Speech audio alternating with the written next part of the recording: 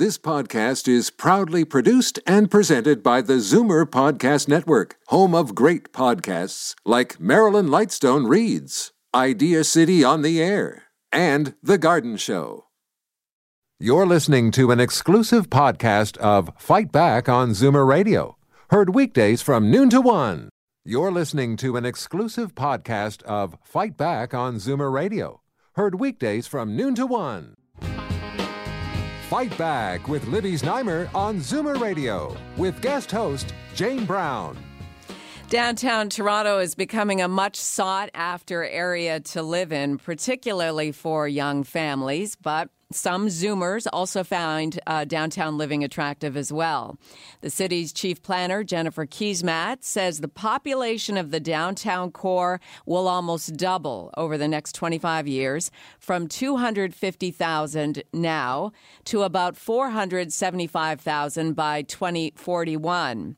Are you enticed by the idea of downtown living? Did you once live downtown and it no longer appeals to you? What is it about living in the city that might be intriguing? 416-360-0740, 1-866-740-4740. Jane in Oakville, you'd like to begin the conversation with us? Yes, I would. The population growth in Toronto and in all high-density areas is primarily the result of condos. And we have municipal politicians issuing permits to build more and more condos, but provincial legislation hasn't kept up with protecting the consumers that buy those condos. And that's what bothers me, because the condo owners don't have the same rights as homeowners, and really tenants have more rights under the Landlord and Tenant Act than condo owners do under the Condominium Act. And although they've passed a new Condominium Act recently, it gives limited rights, and it won't be in full effect until somewhere between 2018 and 2023. So the two levels of government are drawing people into an investment that few of them understand, and that isn't a good one. Now, do you have firsthand knowledge of this, Jane? Absolutely. Okay, tell us about that. Well, as I said, you have more rights as a tenant because there are no rights given to the owner. All the rights fall with the board and the property management company, and property managers don't even have to be licensed, and it's a completely unregulated industry. Did you live in a condo in the city of Toronto or in Oakville? In Oakville. Okay, so you've run into those problems there. Absolutely, You're yes. still in a condo, or are you renting? No, I'm still in a condo. Okay, that's an interesting addition to the conversation. Thanks for joining us. We'd like to now turn our attention to a local expert, Downtown City Councillor Kristen Wong-Tam. She joins us on the line to talk about the coming downtown Toronto boom. Kristen, let's first identify what we're talking about when we say the downtown core. What are the boundaries? Sure, of course. It's the Canadian Pacific Railway to the north of us. Then it sort of dips down to Rosedale Valley Road. To the eastern boundary, we're talking about the Don Valley Parkway. Then we take in all of the central waterfront plan. And then on our western boundary is Bathurst. Okay. So Liberty Village is just on the cusp of that. Yes, just on the outside. That's correct. Now, why the boom? Why are we seeing especially families with young children moving into the downtown core? I think that there's been a policy shift in the city of Toronto where we know that intensification is happening. We have a lot of development applications in the pipeline, and we have been asking developers to build a range of housing options, including family-size units, apartment buildings, and that means that they would have to be 2 bedrooms plus den or 3 bedrooms and larger. And of course, once you create those spaces, then families want to live there as well. And the cost is not a deterrent. It is feasible to live in the city?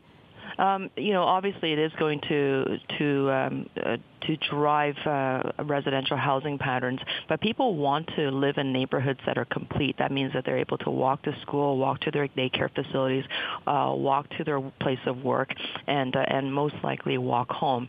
And when you think of downtown Toronto only representing 3% of the land value, you also recognize that there's a lot of people living there, which sometimes drives up the cost of housing. So the offset is that you get the convenience of being close to everything.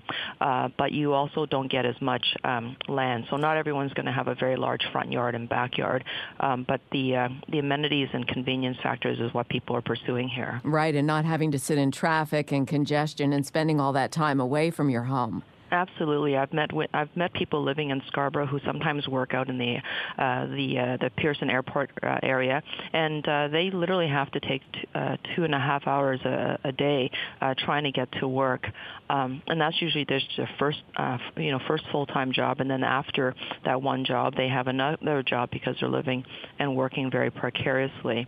So the downtown convenience, although there is a cost factor, is that you do save a lot of time. You're not literally sitting in traffic trying to either move your car forward, inching it along, or you're struggling with a transit grid that's not complete, that's not reliable right now because the system is outdated and it's over capacity.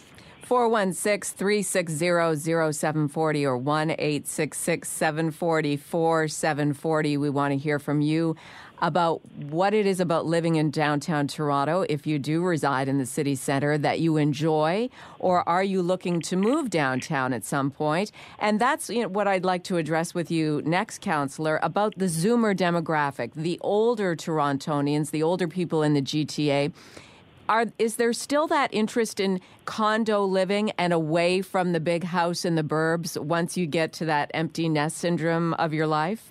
In my experience in speaking to residents who are, let's say, for example, over the age of 55 in our meetings in the communities, oftentimes I do see them come out and respond to city requests for consultation to provide us feedback on, what they want to see, what makes an ideal neighborhood for them, and it largely is that convenience factor. So we are seeing people downsize.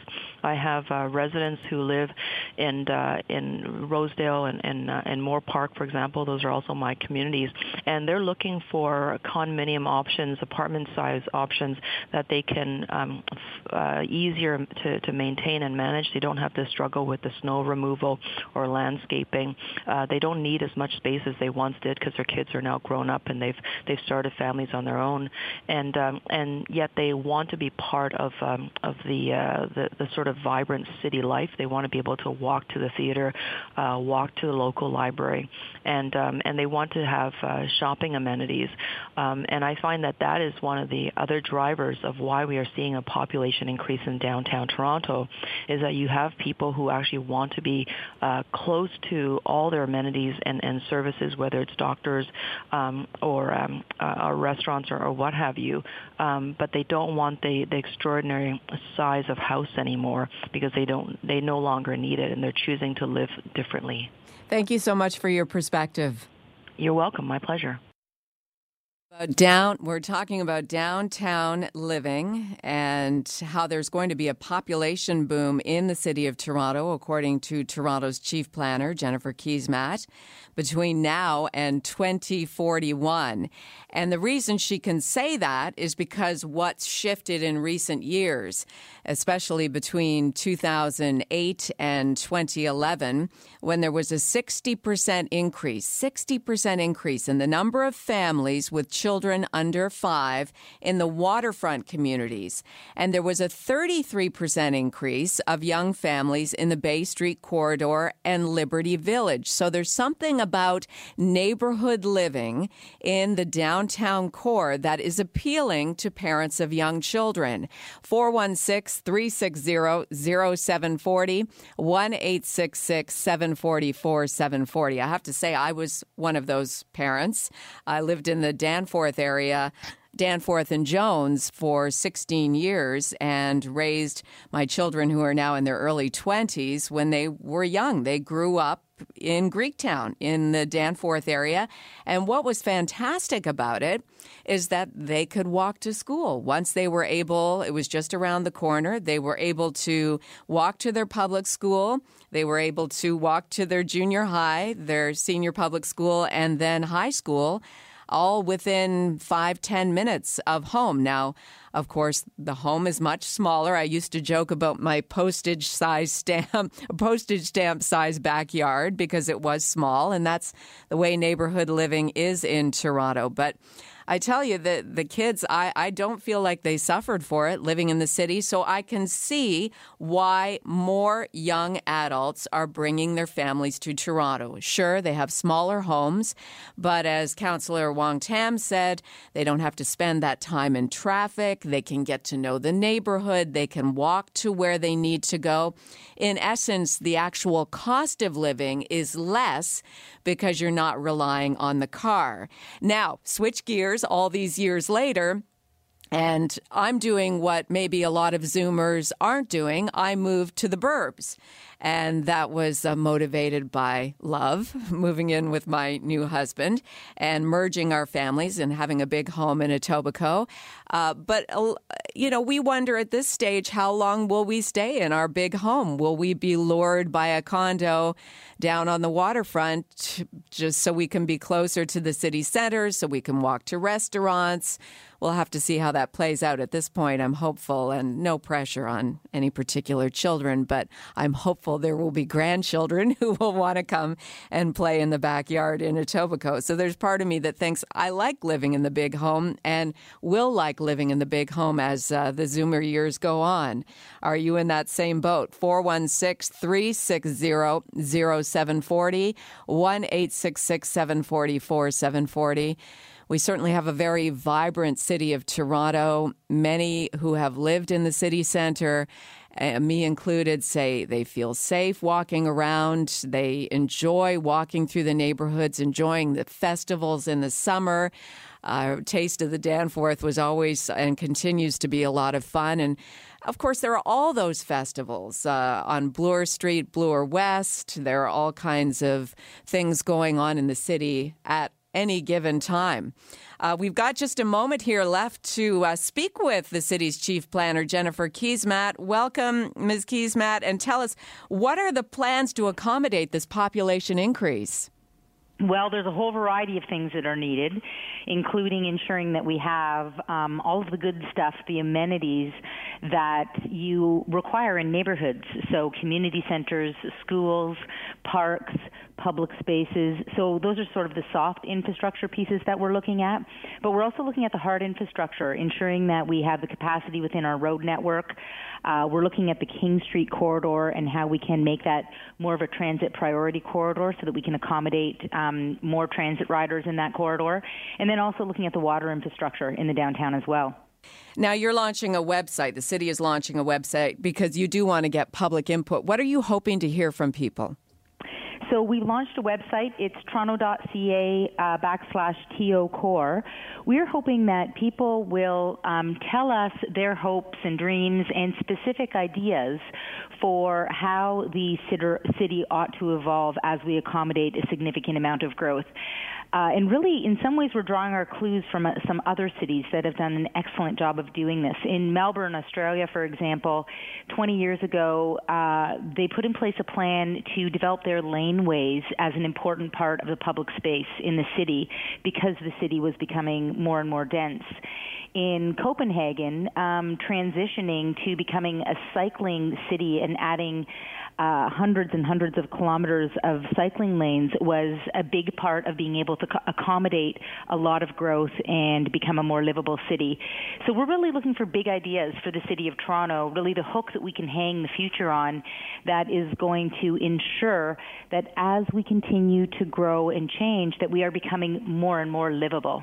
Anthony from Toronto, what would you like to say, or do you have a question for Toronto's chief planner? Yes, I have a question. She just spoke of Australia and Copenhagen. Has she been to these two places and see how they're doing it? It is expanding. It is not something that they're doing to just congest the city, and the city is becoming more and more congested. Why are we congesting and more like ghettoizing the city of Toronto, like a lot of Asian cities where people can't even move around? Why are we doing this? We're not expanding the city. We're simply ghettoizing it. We're not bringing it up we're stuffing more people in this area. Okay, let's get an answer to that from our chief planner. Yeah, that's actually a great question. The risk always is that you add a lot of growth, and if you don't add the amenities that offer a really high quality of life, that you get exactly what you've suggested, which is a ghetto. I don't know if you've been to Melbourne, but I absolutely have. And Melbourne offers a very high quality of life. And what's interesting about the laneways is that it was about taking existing infrastructure in the city and adapting them to make the city more interesting and to provide more livable places. Not everyone's going to want to live in a very urban environment where they can walk and cycle to work. Mm-hmm. But what we're discovering is that many people do, both seniors and millennials. And we are responding to that desire for a very urban life, in part because we also know it's a really sustainable way to live. The number of people that take transit and walk to work in the downtown is very high, which actually contributes to a much smaller environmental footprint for the entire city.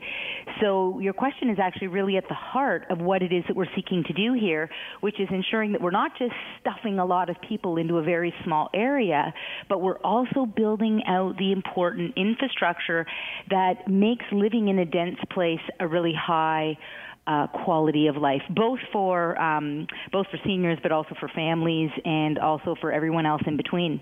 Great to have you on the line with us. I know you squeezed us in. You've got a busy day. We really appreciate your time. No sweat. My pleasure. Toronto's Chief Planner, Jennifer Keesmaat, here on Fight Back with Limmy Znaimer. I'm Jane Brown. You're listening to an exclusive podcast of Fight Back on Zoomer Radio. Heard weekdays from noon to 1. You're listening to an exclusive podcast of Fight Back on Zoomer Radio. Heard weekdays from noon to 1. You're listening to an exclusive podcast of Fight Back on Zoomer Radio. Heard weekdays from noon to 1. You're listening to an exclusive podcast of Fight Back on Zoomer Radio.